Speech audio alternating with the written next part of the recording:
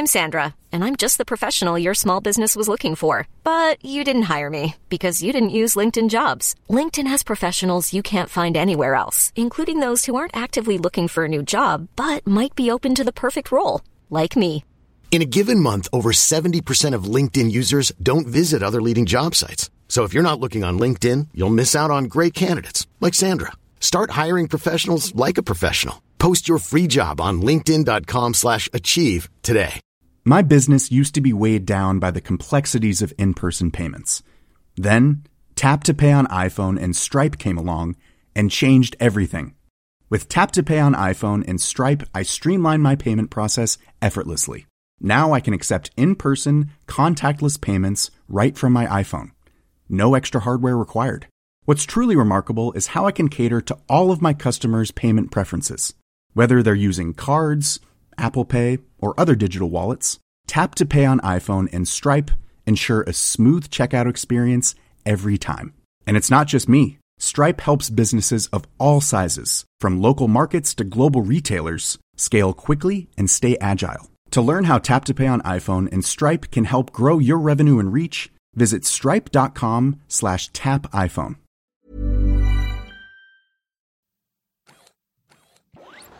Welcome to Jetpacks Are Overrated.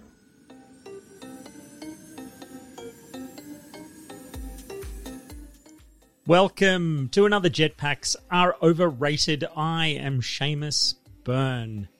This week, I wanted to talk about one of my favourite rant subjects in recent years, and it's, I'm sure, one that's going to stick around for many years to come, and that is the question of 8K TV.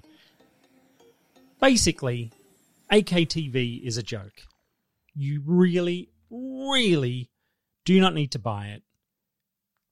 But I think there's kind of a positive story attached to this rant. So let's go back a little bit, okay? Back when we were in the 80s and 90s and we lived with our cathode ray tube television sets that could kind of do everything, and resolution wasn't really something that we really thought about too hard.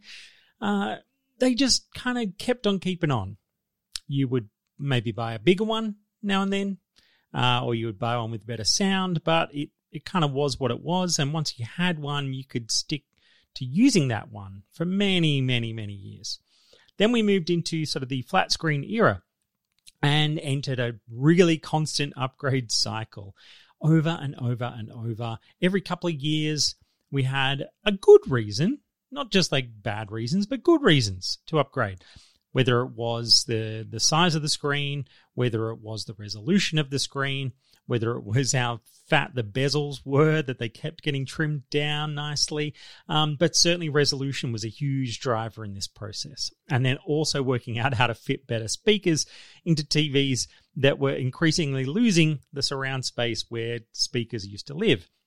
But it's meant we've been in this really constant cycle for the past 2 decades, really. And so I think a really cool part of this idea that the next big effort we're seeing from TV companies, from all the consumer electronics companies, is trying to push 8K TV towards us, is the idea that actually 4K is going to be perfect. And it is going to be the longest lasting television purchase you will make since the cathode ray era. I think there's kind of really 2 important things to think about when it comes to 8K and why it is a joke, and why it is essentially just the TV industry desperately trying to give us another reason to buy another TV upgrade and not the next amazing thing in viewing experience.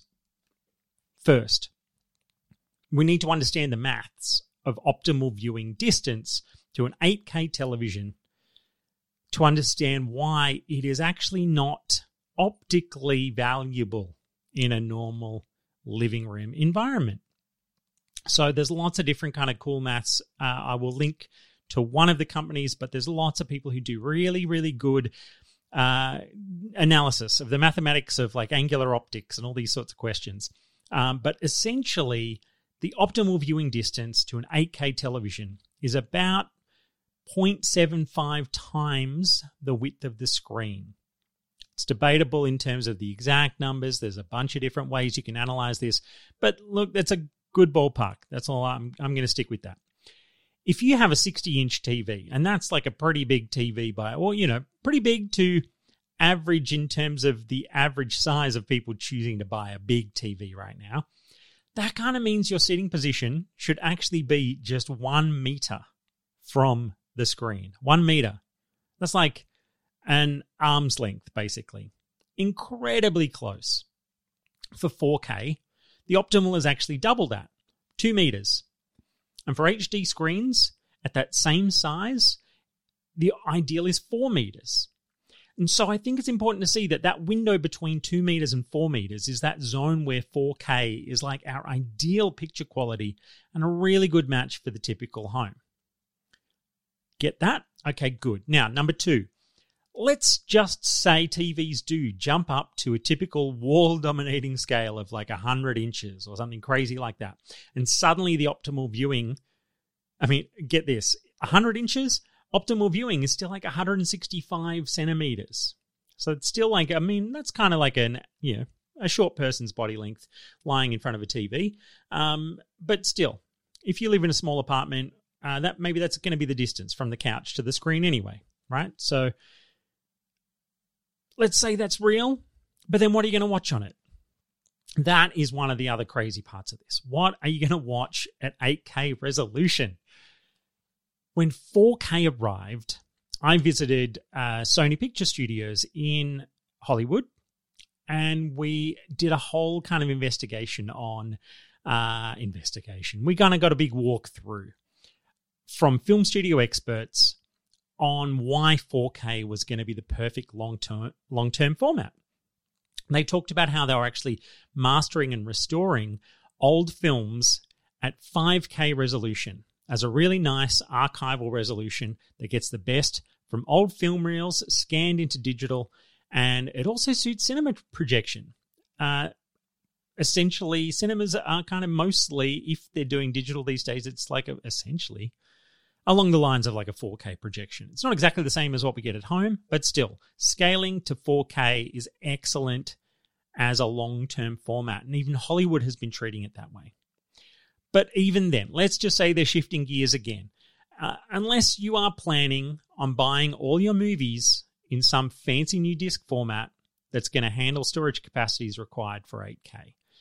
Because, of course, 4K right now, it's starting to come into its own as broadband gets better. Blu-ray now widely supports 4K, but even then, that's not the main one you'll see on shelves. The latest 4K TVs also right now have achieved all of the excellent bells and whistles that are actually more important than resolution. So high dynamic range, latest like Dolby Atmos, and all these kinds of amazing new color depth and contrast ratio questions.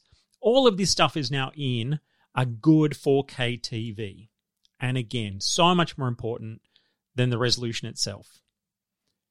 4K as a screen you can buy right now is optimized beautifully.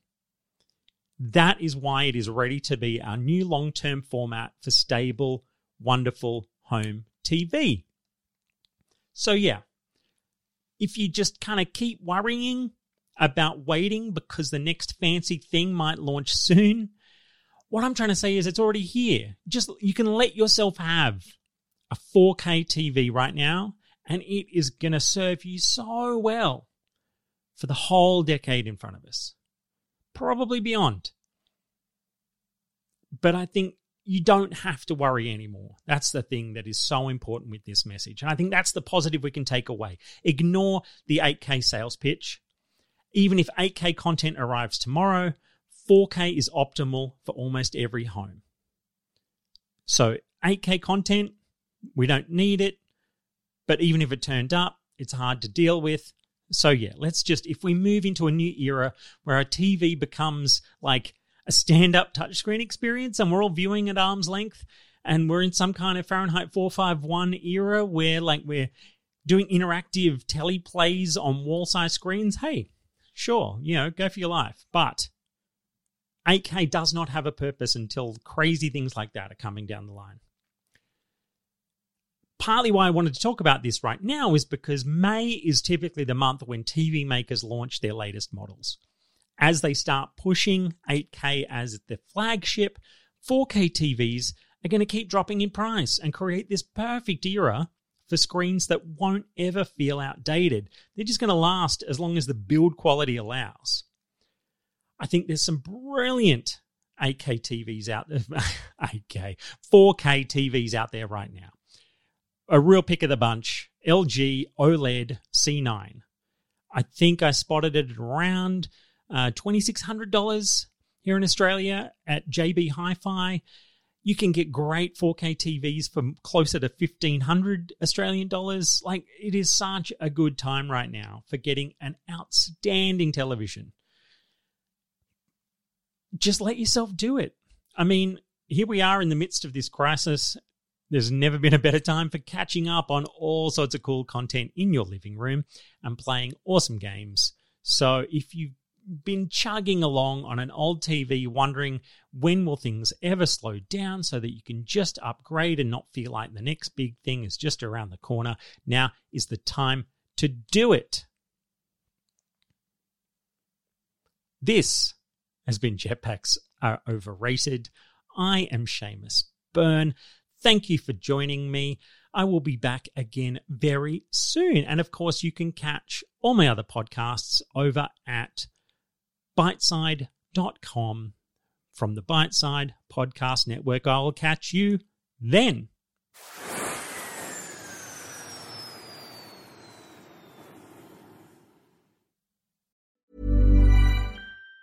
Even on a budget, quality is non-negotiable. That's why Quince is the place to score high-end essentials at 50 to 80% less than similar brands. Get your hands on buttery soft cashmere sweaters from just $60, Italian leather jackets, and so much more. And the best part about Quince, they exclusively partner with factories committed to safe, ethical, and responsible manufacturing. Elevate your style without the elevated price tag with Quince. Go to quince.com/upgrade for free shipping and 365-day returns. My business used to be weighed down by the complexities of in-person payments. Then, Tap to Pay on iPhone and Stripe came along and changed everything. With Tap to Pay on iPhone and Stripe, I streamlined my payment process effortlessly. Now I can accept in-person, contactless payments right from my iPhone. No extra hardware required.